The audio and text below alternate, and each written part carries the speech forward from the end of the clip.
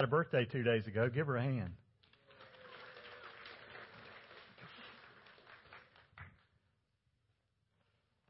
Open your Bibles to Matthew's Gospel, chapter 7.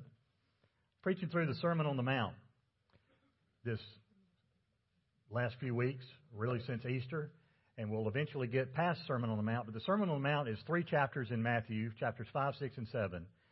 And we're coming to kind of a capstone passage today as we look at verses 1 through 12.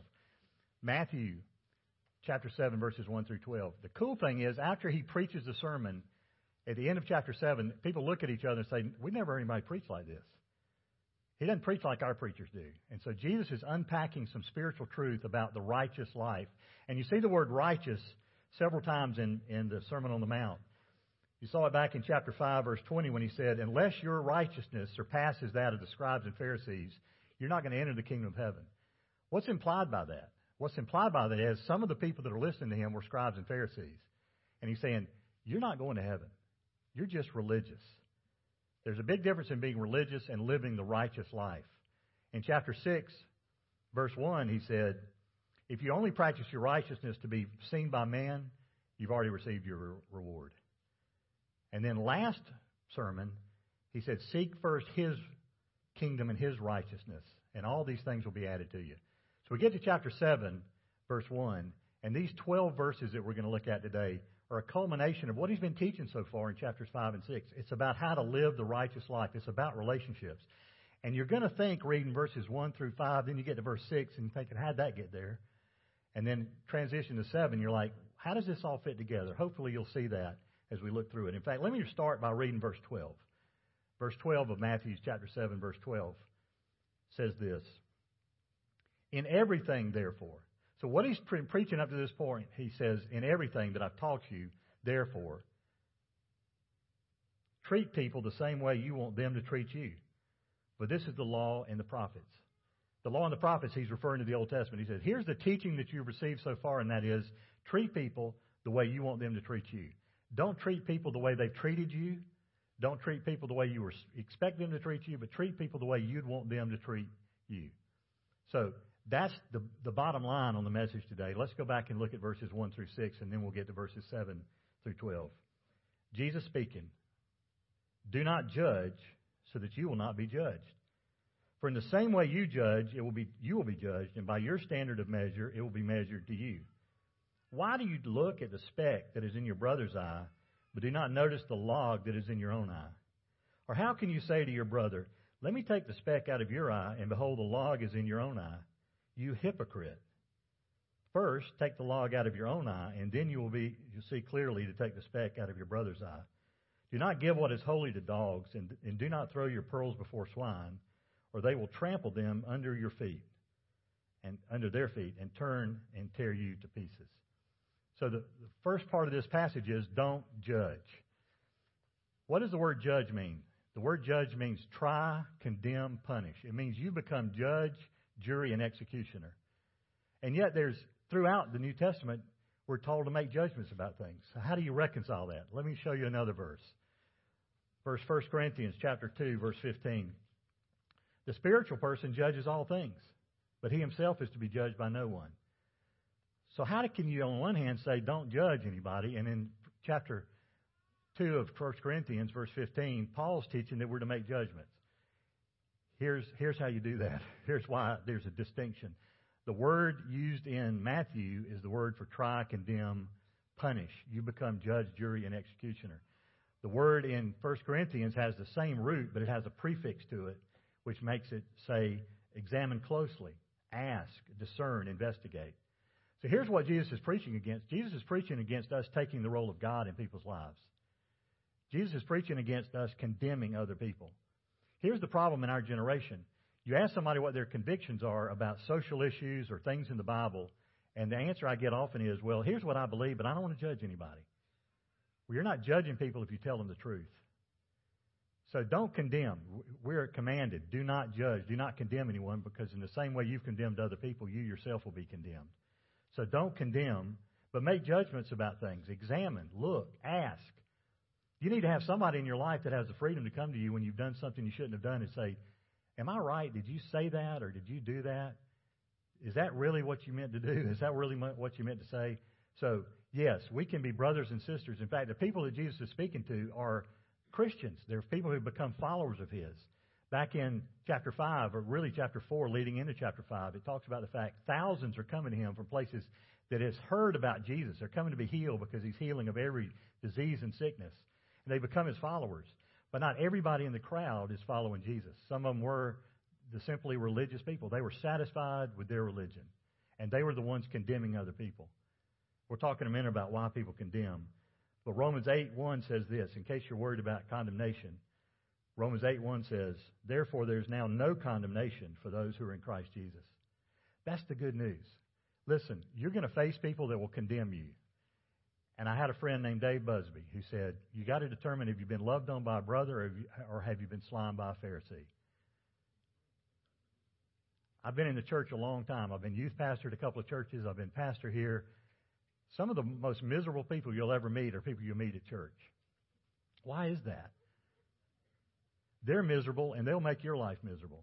So when somebody comes up to you and confronts you over an issue, you need to ask the question, have they lovingly confronted me because they're wanting to help me? Or are they just wanting to make themselves look better and me look smaller? So the word is, don't judge, don't condemn, don't try, condemn, punish. That's not your job. And he gives an illustration. Why look at the speck in your brother's eye and you don't notice the log in your own eye? You've heard this verse before. What does speck mean? Speck would be a little twig, maybe even a little splinter that's in your brother's eye. It needs to be dealt with, but you can't deal with it because you look like this. Look at this picture.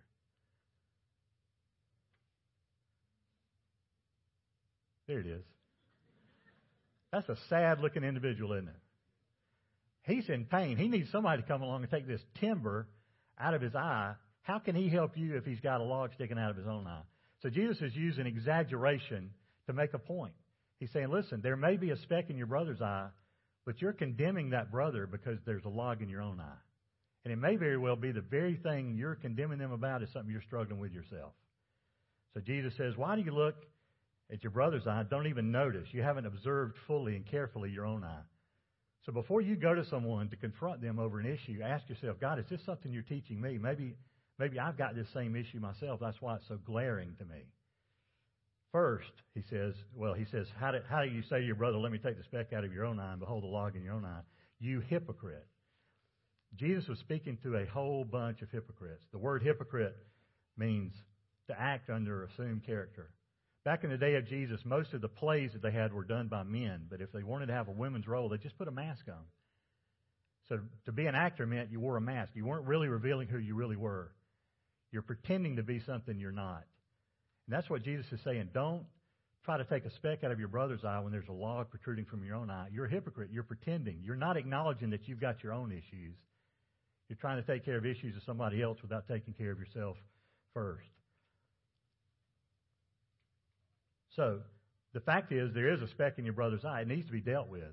It doesn't need to be ignored, but take the log out of your own eye first. And then he says, you hypocrite. But he says, do not give what is holy to dogs, nor throw pearls before swine, because they're going to trample them and turn and devour you. And I wonder, what is that verse about? How did it get there? What's that verse about? Well, it's about 31 words. Well, let me tell you what I believe it's about.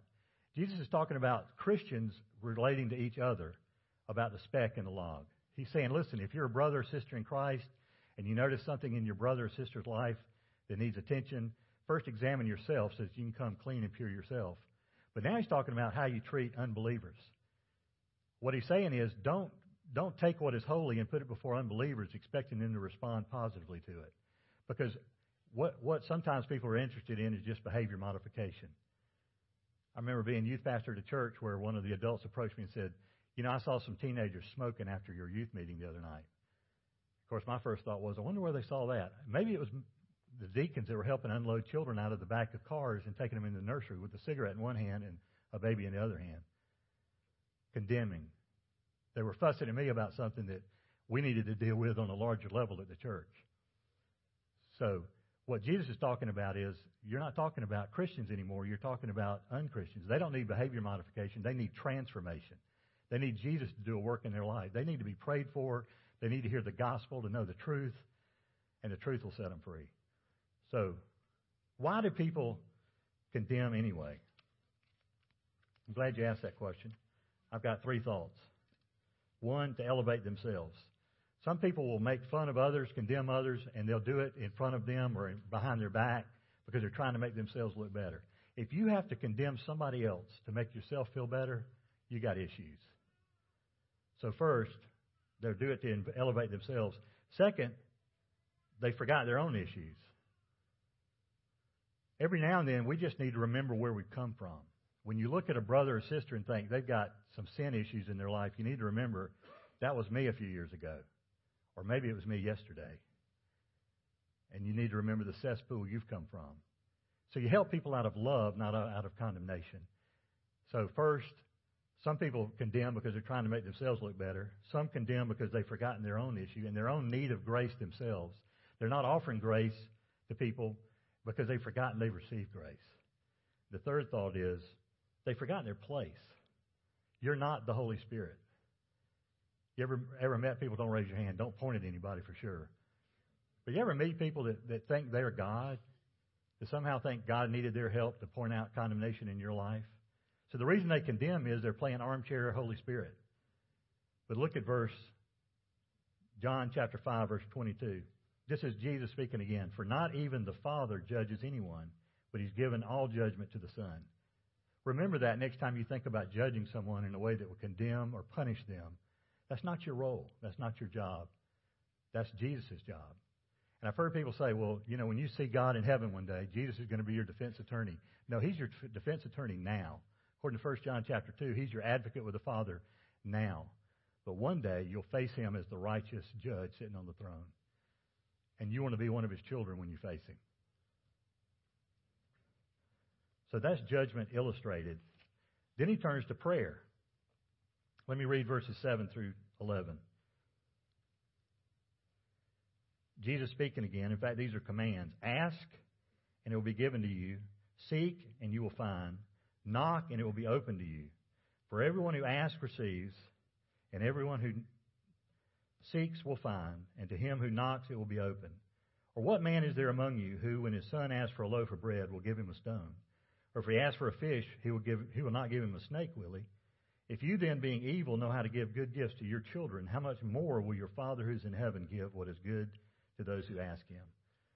So Jesus has already taught on prayer during the Sermon on the Mount, but He comes now to a command. First one is ask. Do you know that God wants you to ask Him for things? In fact, in James it says you don't have because you haven't asked, or you've asked with the wrong motive.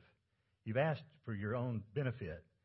God wants to give you good things. He's the giver of every good and perfect gift. So He says to ask. And the tense of the word is keep on asking. Keep on seeking. Keep on knocking. Because if you ask, it will be given to you. Don't raise your hand, don't answer out loud. But what are you asking God for now? Examine your prayer life every now and then and just say, God, what am I asking you for? If you keep a prayer journal, look back over the last few weeks or months and say, God's answered prayer, but what have I been asking Him for? Some people want to ask God for small stuff, and some people want to ask God for big stuff. I don't know where you get the ratio just exactly right, but God wants you to ask Him for everything.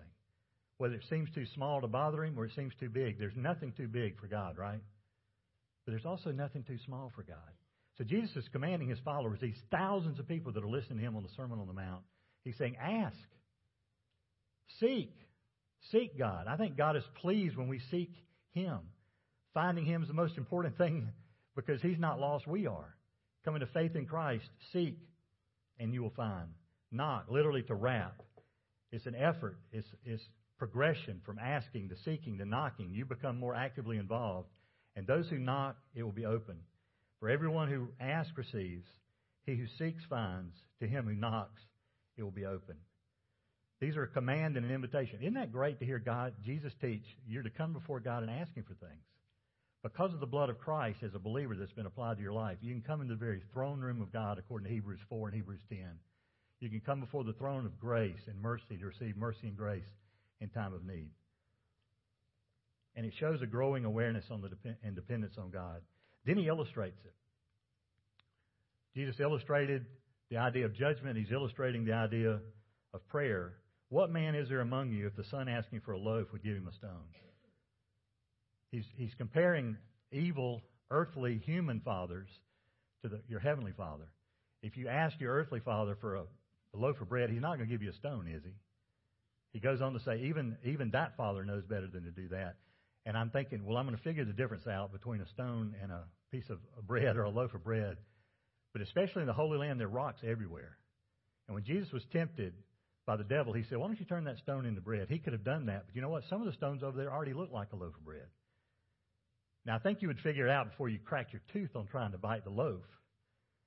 But he's saying an earthly father is better than that. He wouldn't give a son a stone if he asked him for bread. And he wouldn't give him a snake if he'd asked for a fish. If the son comes and said, hey, Dad, I'm hungry. Can you fry me up some fish? The dad's not going to say, I'm going to give him a snake. Because for a Jew, a snake was an unclean animal anyway. It was forbidden to eat them. It wouldn't be healthy for you. I know people that eat snake, but I prefer fish. It's like he's offering it the worse than a generic substitute. And Jesus says, if you, being evil, know how to give good gifts, how much more your Father in heaven? Think about that for a minute. As a parent, if your child needs something, what you want to do is provide that for that child. If that child comes and asks you for something, you're not going to give them something that would substitute that would hurt them or be harmful for them. You're going to give it to them, right? If you're able to, and if it's helpful. So he gives good things to those who ask. So keep that in mind. Our Father in heaven gives good to those who ask. I shared about 3 of these thoughts during the sermon a few weeks ago when we were talking about prayer, but I've expanded it to 6 things. Here's requirements for receiving from God. First, you must be a child of God. If you're going to ask God for something beyond salvation, you need to be one of His followers. You need to be a child of God. It's interesting in the Sermon on the Mount, when He refers to scribes and Pharisees, when He refers to those people, it's always in the third person. When He's teaching on prayer, He's in the first person because He's speaking to His followers. So be a child of God. Second, you must be obedient. 1 John chapter 3, verse 22. And whatever we ask, we receive from Him because we keep His commandments and do the things that are right and pleasing in His sight. So the second thought is you have to be obedient.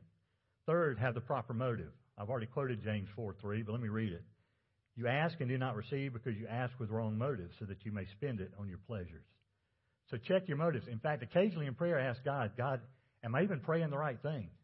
Guard my heart. Guard my motives. See if there's any wicked way within me. You must be submissive to His will. 1 John 5:14. This is the confidence we have before Him, that if we ask anything according to His will, He hears us. If we ask anything according to His will, He hears us. We also need to be persistent. Luke 11:8 and verse 8. I tell you, even though he will not get up and give him anything because he is his friend, yet because of his persistence, he will get up and give him as much as he needs. That's part of a parable that Jesus was teaching about a man who had out-of-town company come in at the last minute. So he goes over to his friend's house to knock on the door to get some bread. And the friend doesn't want to get up because everybody in the household is asleep. He doesn't want to disrupt the household. And so he's not going to get up and give him anything except for the fact the guy keeps knocking. And so because of his persistence, in fact, the word is shameless persistence, the friend will get up and give him as much as he needs. Jesus is using that as an illustration to illustrate how God treats His children. You need to be persistent. Keep knocking. Keep asking. Keep seeking. Number 5 was you must be persistent. And it's not because the Father's unwilling. Persistence keeps reminding us of our dependence on Him. Some people think, well, if God knows what I need already, why do I pray to start with? Because it connects us with who's given us what we're asking for. So God already knows, but He wants us to ask. And the last one, verse number 6, is James 1:6. But he must ask in faith without any doubting, for he who doubts is like the surf of the sea, driven and tossed by the wind. Ask in faith. So, you must be a child of God. You need to be obeying God. You need to ask with proper motives. You must be submissive to His will. You must be persistent, and you must ask in faith. So how's your prayer life? Are you asking God for things? Are you asking God for small things and big things? Are you still seeking? Are you still knocking? That's the reason to keep a prayer journal, to write down, here's what I'm praying for. And it may be that during your prayer, God redirects your will, your desire, because He's going to give you the desires of your heart. That may mean He changes your desire, and you realize, what I've been asking for is not really what I need. This is what I need. If He knows our need, why pray? It shows dependence on Him. I've also heard people say, well, God didn't answer my prayer. How do you know God didn't answer your prayer? He may not have answered it the way you asked it, but He answered your prayer. I was with a group of students who had just lost a friend of theirs, high school student. He'd fallen off the back of a truck and was in a coma for about 2 weeks. And the school called in some pastors in the area, and so I went. And I had a little group of about 20 students, and they said, God didn't answer our prayer. I said, well, what did you pray? We prayed that God would heal him and make him well again. I said, well, let me ask you this. What do you know about your friend? Well, he was a believer. He was a follower of Jesus Christ. I said, so based on that, where is he now? Well, he's with God. Did he answer your prayer? You prayed God would heal him and make him well again. He's well now. He's in no more pain. He's not in a coma. He's in the presence of his Lord and Savior, Jesus Christ. So God sometimes answers our prayers, and we don't give him credit because he didn't answer the way we prayed it. So keep your eyes open to say, you know what, God did answer that prayer. And sometimes the answer is no. Parents, your child ever ask you for something you don't give them because you know it's not good for them? Well, our Heavenly Father is better than we are. And we ask him for things and he doesn't give it to us because he knows this is not what will help you. This could end up hurting you. So seek first his kingdom and his righteousness. All these things will be added to you. God knows you need it. So make it a point to ask him. And then he finishes the section with the verse I started with. In everything, therefore, treat people the same way you want them to treat you. For this is the law and the prophets. Let's pray together.